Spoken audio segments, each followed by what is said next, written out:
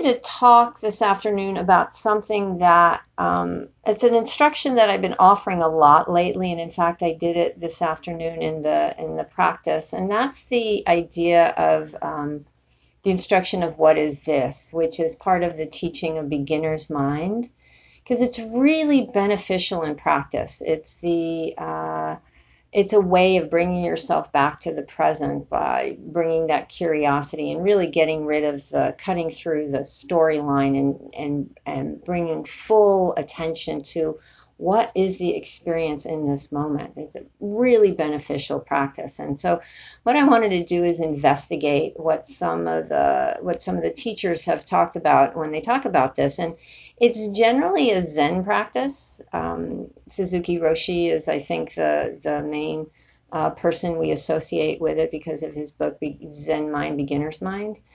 But I wanted to see, my tradition is Theravada, my tradition is Thai forest, and so I wanted to see what any teachers there had to say about it. And I had this idea in my mind that Thanissaro Bhikkhu, Tan Jeff, said, like, no such thing, because he can be a little vehement sometimes about stuff. So I wanted to see what he said about it. And he actually really is a proponent of the idea of beginner's mind. And he talks about it in a way that it's really about letting go of the agenda. As again, is another instruction I offered in meditation. It's about really being present with what's happening right now. It's letting go of anything, any agenda, any preconceived notions, anything you have figured out beforehand. Because we are beings who have preconceived notions, whether we're aware of them or not, or whether we're aware of our biases. And so it's to really make the effort to be present for what's right here. He says it's not that we start out like babies who have no awareness of anything. We have the wisdom that we bring with us, but we let go of the idea of what's supposed to happen. So we're not relearning anything, but we're holding our present time experience with that wisdom that we've brought with us. And so there's a sense of discerning. And this moves into what he also talks about, which is really beneficial in this teaching, which is the idea of inquisitive doubt, which I really like because I think it's really, really helpful.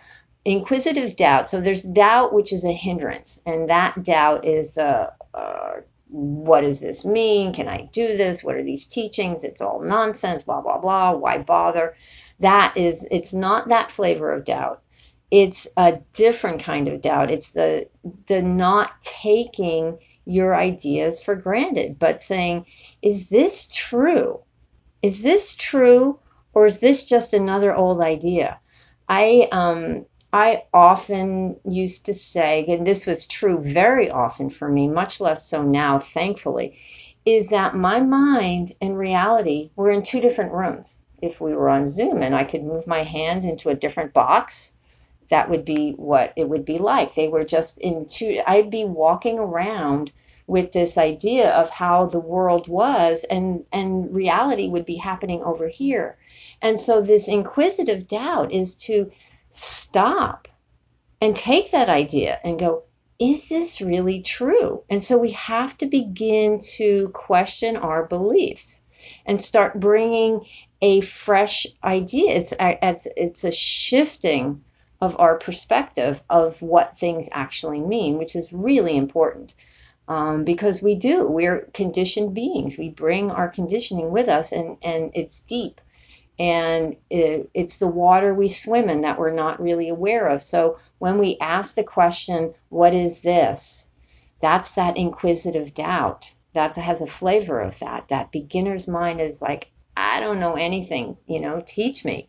And we have to be willing to continue to look again and again and again and again. It's not just we get it once and we're done. It's this deeper inquiry. What is this? Is that true? What is this? Is that true? Going deeper and deeper and deeper and deeper. He also talks about trying on new things. So beginner's mind, we get into these habitual patterns of thinking. I am a creature of habit. I have eaten the same thing for breakfast, I think for the last 2.5 years. I ate oatmeal for breakfast for, I think, like 5.5 years. And then one day I said, I'm done. And then I moved into something different. I have a piece of bread with peanut butter and an orange. And I've been eating that for like 2.5 years. So it's like, it's just, so I'm a habitual person. So my thinking goes along those same lines. It's always been this way. So it's always going to be this way. And that's not, obviously that's not true. And I can be disproved time and time again, but the mind still goes there. And so what we have to really go stop, when we go, wait a minute, stop. What is this? Stopping, pausing, and saying, maybe it's different. Maybe it won't be terrible. Maybe it'll be a different outcome. Because we, like I said, we have these patterns. You ever have a close relationship with someone, maybe an intimate partner or a friend that you've had for a long time, and you have these different lines of argument that you get into, and it's almost as if you don't even have to have the conversation because you know where it's going to end up? And so this is saying maybe try something different. And the same thing goes for looking at the past differently. It's like I get these ideas, and I think it's true for many of us. We have this idea of what it was like in the past, or what we were like in the past, and we've created these stories and say, is that really true? I look back I see my life in a rearview mirror. It's like when I was going through it, I was caught up in my conditioning. I was caught up in my emotions of fear and craving and greed and aversion and delusion, lots and lots of delusion for me growing up and long into my 20s and 30s. I was like, whoa, I saw the world a particular way and you couldn't talk me out of it. And now I look back and I go, wow. Again, me and reality were in two different rooms, maybe sometimes two different states. And so saying, wow, maybe it's not true. And so be willing to let go of our sweet, cherished ideas. I used to keep a lot of journals. I kept a lot of journals. I spent a lot of time overseas, studying overseas and doing some work overseas. And so I kept journals. And I will sit here, you and I can have a conversation next week, and I will tell you about something that happened. And then I'll go, wait, let me go get the journal. And I'll pull it out and go, oh, wait, that's not what happened at all. But, Rick Hanson talks about this. Rick Hanson, who wrote Buddha's Brain and Hardwiring Happiness. He's a neuroscientist, and so he really has the neuroscientific take on what's happening in the mind when we do these things, and it's these memories kind of get glommed onto other memories, and they shift and they move into different directions. So we can swear by something, but it may not be true. So can we let go of our attachment? One more time, it's attachment. I came out of a retreat a number of years ago, and the one line I came out of it with, I think it was a 10-day retreat on emptiness, and the one line I was, clinging is suffering. Clinging is suffering. So if we cling to these cherished ideas, it's suffering. So can we let go of those old ideas? So see the past differently. Really important. And then another one that's really, I think, is a cute thing that he talks about is be willing to, if you're sitting and you're practicing and you're bored with your breath, begin to play around with your practice. See if you can imagine, and I think this happens with, sometimes I give the instruction, experience the body breathing. And that lands strangely for some people because they've never thought about the whole body breathing. It's just the chest and the lungs. But I know Ton Jeff offers that teaching, and I think I heard it when I was on a retreat at Dhammadina a number of years ago. That might be the first place I heard it, was the body breathing. Just imagine different scenarios. When I remember when I started yoga a million years ago, and you would be in a pose and it would be really painful because you hadn't moved those muscles in that way ever before, and the teacher said, breathe into the muscle, and you're like, that's weird, but it worked. So to really experiment with making things interesting, being curious, trying something different. So that's what Tone Jeff means when he talks about beginner's mind, which I think are really, really helpful things. And then, as I mentioned, Suzuki Roshi, there's a book, and it's actually, he didn't actually write the book, Zen Mind, Beginner's Mind. It's a collection of some of his lectures that were collected, and this was published, the book was published after he died. But he talks a lot about this beginner's mind, and he talks about the idea of a small mind and a big mind. And a small mind is this limited, really, really small view of seeing the world. And I used to talk about having a pea brain. My mind was about this big, and my whole world existed inside of it. And it was my conditioning. It was my implicit bias. It was my implicit memory, the memories I had that kind of colored my outlook on the world that I didn't even know were there. Rick Hanson talks about that eloquently as well. The things that drive us, our deep conditioning, our familial conditioning, our cultural conditioning, all those things that we don't see, but we can't break through because we're not asking the questions, we're not paying attention. But this practice brings us to a place of beginning to investigate that small mind and begin to see that our minds are, when we're in that small mind, it's all a place of ego and I and that and fear and emotions and driven by all these different things. So instead of, and things are bad and things are good, and we label and we judge, and we get caught in these fixed ideas, and the invitation with the practice is to, again, let go. To cling is to suffer. So the invitation is to let go, let go, let go, let go, let go. So we have to let go, recognize these fixed ideas, recognize these agendas.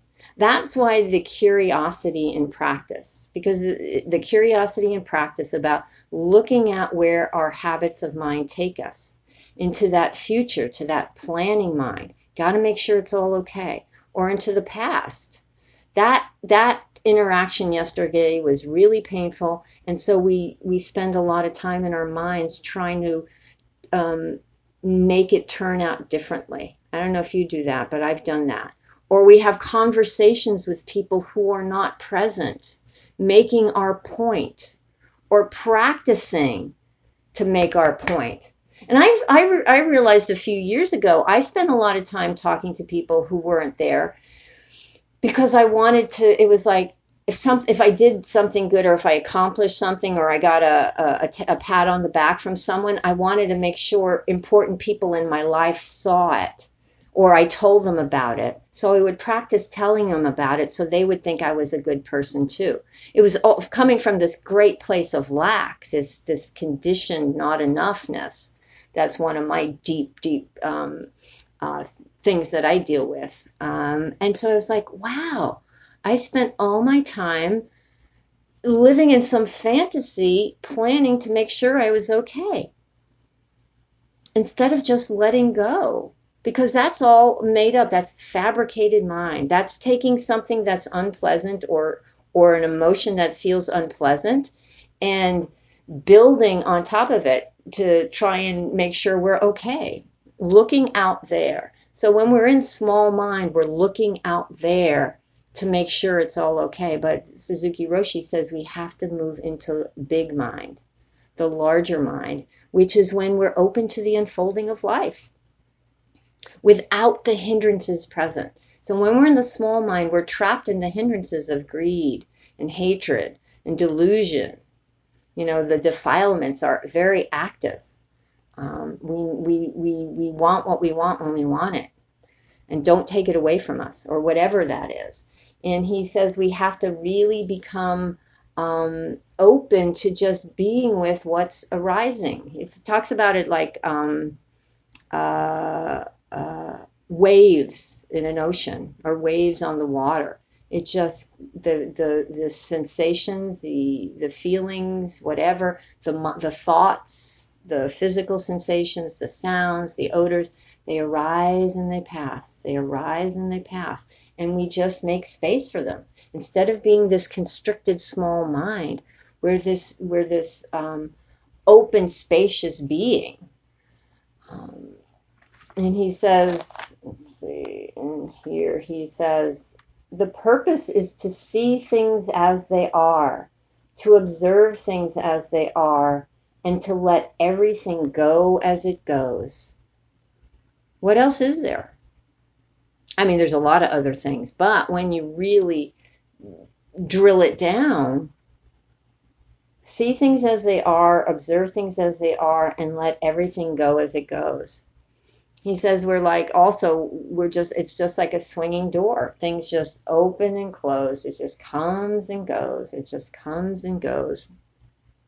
And he also talks about when we're able to do this, perfect calmness is attained by letting the mind images and thoughts come and go. Like I said, they just come and go. See things as they are without preconceptions. We see things as they are without preconceptions. So that is kind of the idea about what is this? Not the preconceived notions, not the agenda, not the needing things to be a certain way, but the letting things open up. And then one other teacher that I was looking at who talked about this is Stephen Batchelor, who I really like. I really like what Stephen Batchelor, his writing, and he talks about it in his book After Buddhism. And he really gets into it, and he says the beginner's mind, when we ask the question, what is this? He says it's an uncompromising inquiry into what is going on at any given moment. It's an uncompromising inquiry into what's going on at any given moment. This entails the suspension of all views. And that's one of the fetters that we let go of as you move into stream entry is letting go of fixed views. When we're able to be open to whatever is, it's incredibly powerful. It's incredibly powerful. And I'm sure you've all had moments of that. I'm sure you've all had moments of fighting reality. And I like to say no one wins a fist fight with reality. So you've had moments of fighting reality, and then you've had moments of just being open. You've had moments of equanimity, of being able to be with whatever shows up without being blown away by it or blown over by it. And then he says something else which I think is really incredibly important. And he says it's very similar to what Suzuki Roshi was saying, but in a different way. He says there is no arrival. There is just a continual unfolding. And that goes against the grain of how our minds work, I think. We want to arrive. We want to get to a place. We want to have closure. There's a man called William Bridges who he passed away about 20 years ago, I think.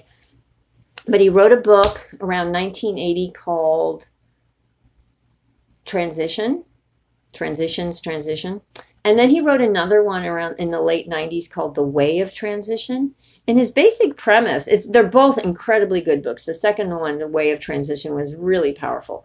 And he talks about, he's not Buddhist, but it's like, yeah, that's Buddhist as far as I'm concerned. It's like all Buddhist teaching. Anyway, he says that, when something ends, we immediately want to move on to the next thing.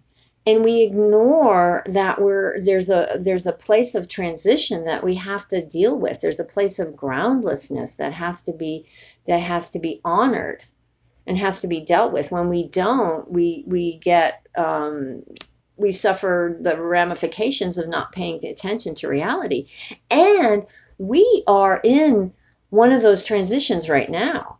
The pandemic shut everything down so much that what we knew, that so much of our normal ended, and people are scrambling to get to the other side.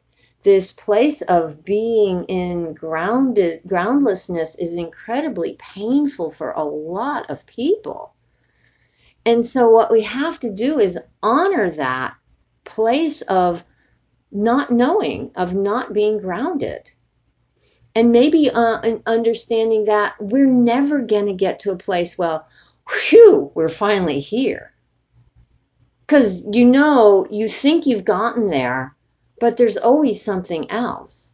And there's the teaching in Buddhism about the relative and the absolute. There's the relative, which is what we're dealing with on a day-to-day basis. And then there's the absolute idea of impermanence and no self, and the unsatisfactoriness of life. But then there's what we're dealing with each day. There's our conditioning and the reality of existence. So that's what we're working with. So we feel that we've arrived.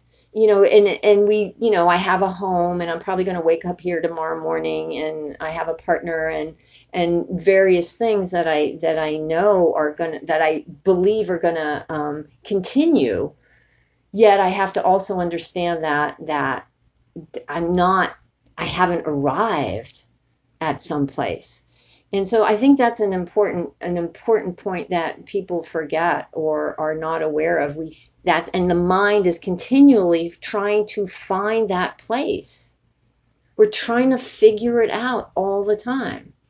That accomplishment will be good. Or that whatever it is, that craving. Or if I could only get rid of this, then we'll be safe. If the election turns out a particular way, then everything will be good. And I think it's important to recognize that we've all gotten something that we wanted in our lives. Every single one of us has gotten at least one thing, big, small, whatever, that we really wanted. But none of us, I would guess, going out on a limb here, none of us have lived happily ever after. There's always something. I mean, I believe that through this practice, we are able to come to a place of ease, moving into a place of equanimity. That's been my experience. So I'm much more able to deal with these transitions than I was 20, 30, 40 years ago. Thankfully, this practice has offered me that.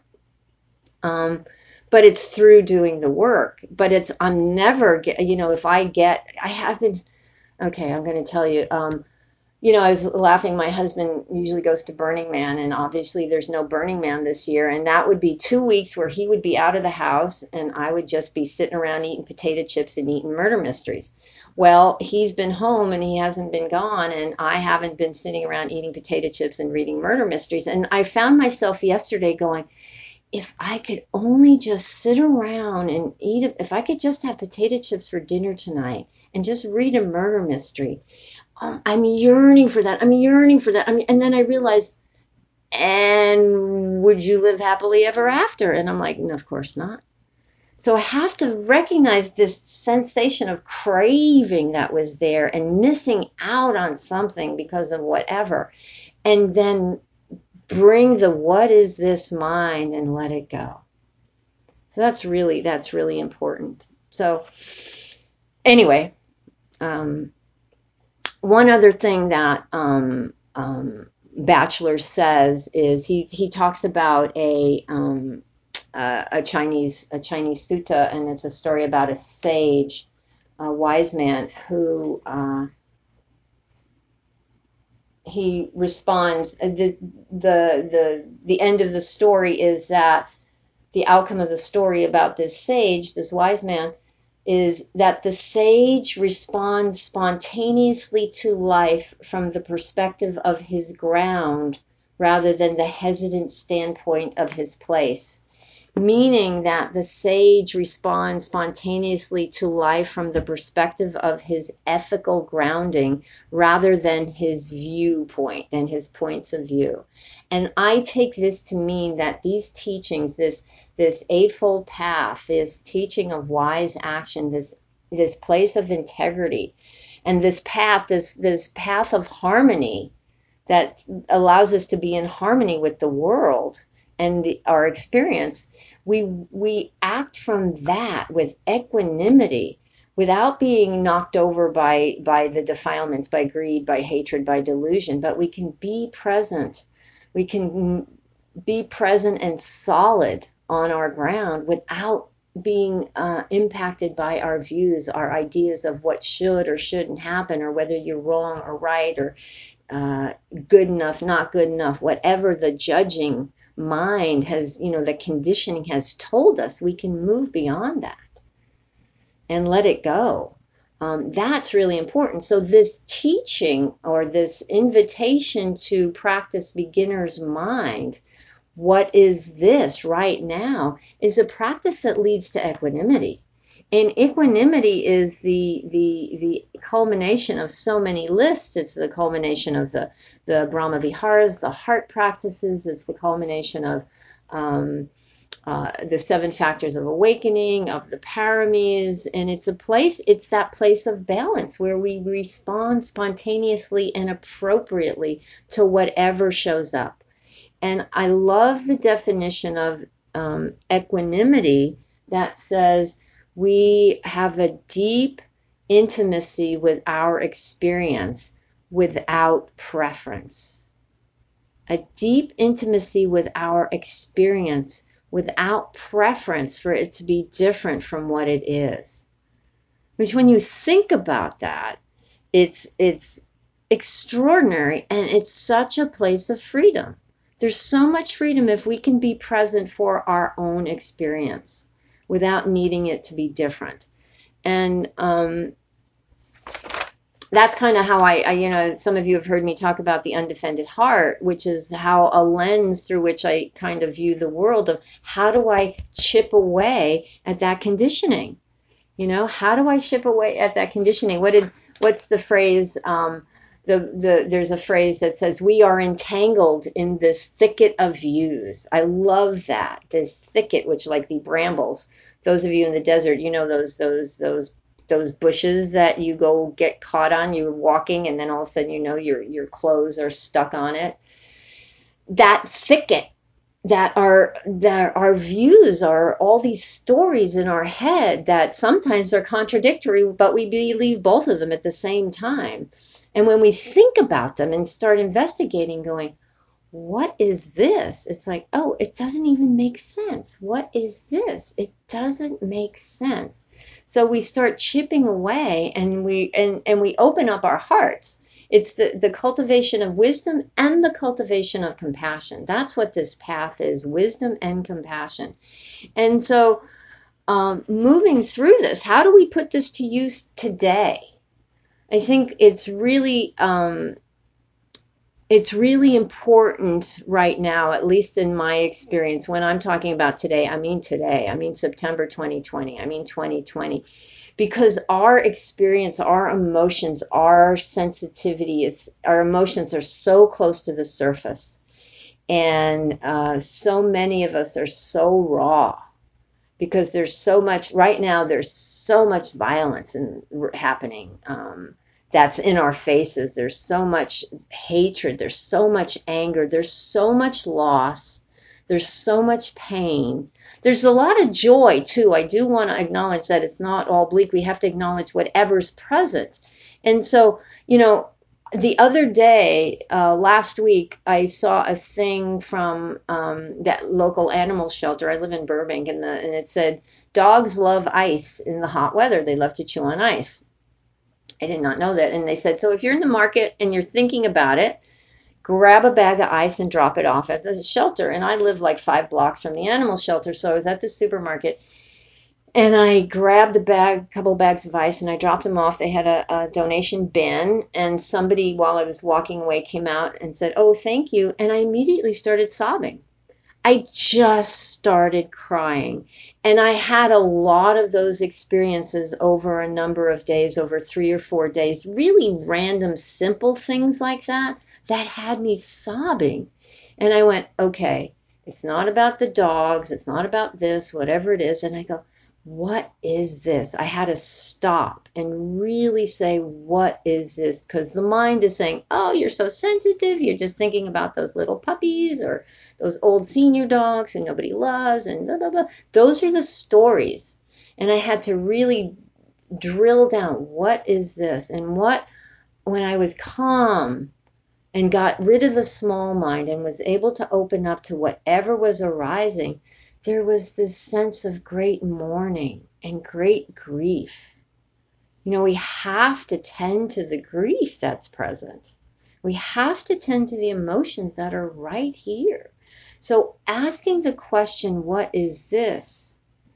Not coming into it with our mind's habitual thinking, letting the mind go there and come to underneath, making space for something to arise. I was listening. Bhikkhu Bodhi is teaching a retreat this weekend back east, an Abhidhamma retreat, and it's online. And I've been busy, so I haven't been able to sit in on a lot of lectures, but I caught a bit of one this morning, and he was talking about you have to connect to the body. And when you're connected to the body, that gives you the foundation to then allow the mind to come into play. So you have to get rid of I'm taking that based on my experience, putting away the fixed views, my ideas of what's going to happen or what this actually means. I know what things mean. I don't know what things mean. That's just my making stuff up. Letting those stories aside and coming into the physical sensations. What does it feel like? And sometimes, something will arise that was never in my mind. I wasn't thinking about grief or mourning, but that's what showed up. And it was like, oh yeah, that's actually it. That's actually it. And so paying attention to that. And my girlfriend had an experience recently. I was talking to her. I've known her for over 40 years. We were roommates in college. And she said she had found a kitten that I was like a day or two old, and she tried to take care of it, and it only lived like a day. And her response to it was like overwhelmingly out of proportion to what the thing you would imagine the response should be. And she spent some time going, okay, what is this? What is this? What is this? And what came up for her was a memory she had totally forgotten about. When she was 18 or 17, she accidentally hit a dog whose owner had let it off its leash, and it died. And she went home and told her mom, and her mom immediately lit into her about what a terrible person she was and a lousy driver. She was going to kill children if she wasn't careful. And so that was like traumatic for her, and that colors that implicit memory that got stuffed down, colored her view of experiences. So this self-loathing, this anger with self that would come up, which so many of us carry so many of these stories that we're not aware of. This practice enables us to slow down and make space to touch into that by quieting the mind. Ajahn Chah, the very wise monk from Thailand in the last century, said, it's like a still forest pool when you quiet the mind. It's amazing what animals come to drink. And what was that? That was that Suzuki Roshi said, the perfect calmness, which is attained by letting the stories go, putting aside the fixed ideas and the fixed views, and be present. Be willing to touch the painful things that are there. We make up stories about why we can't, that we'll be overwhelmed. That's just a story.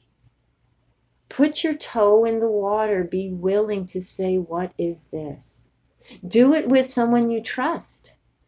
If it's a bit much to do it over being on your own. We don't have to do this alone, which is why we're in Sangha together, which is why we take refuge in community. People we trust, people who are wise, who can offer us things. So this practice of what is this beginner's mind is is an invitation to move towards touching, opening up, chipping away of that armor around your heart, of being willing to be intimate. It's a way to begin to be intimate with your deepest experience. What is this? What is this? What is this?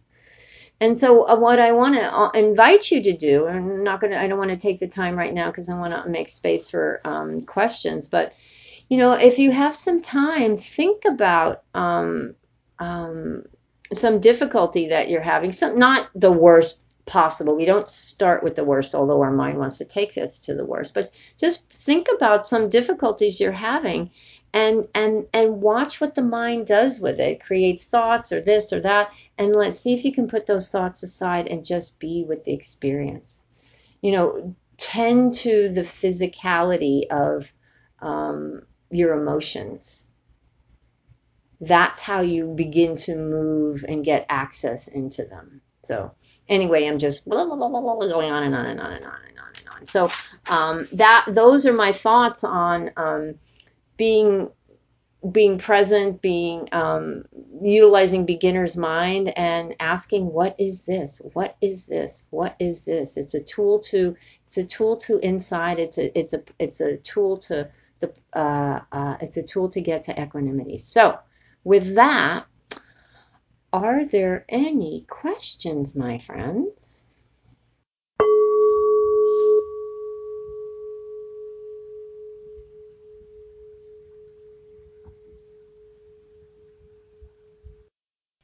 Thank you for visiting Undefended Dharma. These teachings are freely offered. However, if you would like to make a donation to help support the technology that makes these podcasts possible, please visit marystankavich.org/support. Thank you.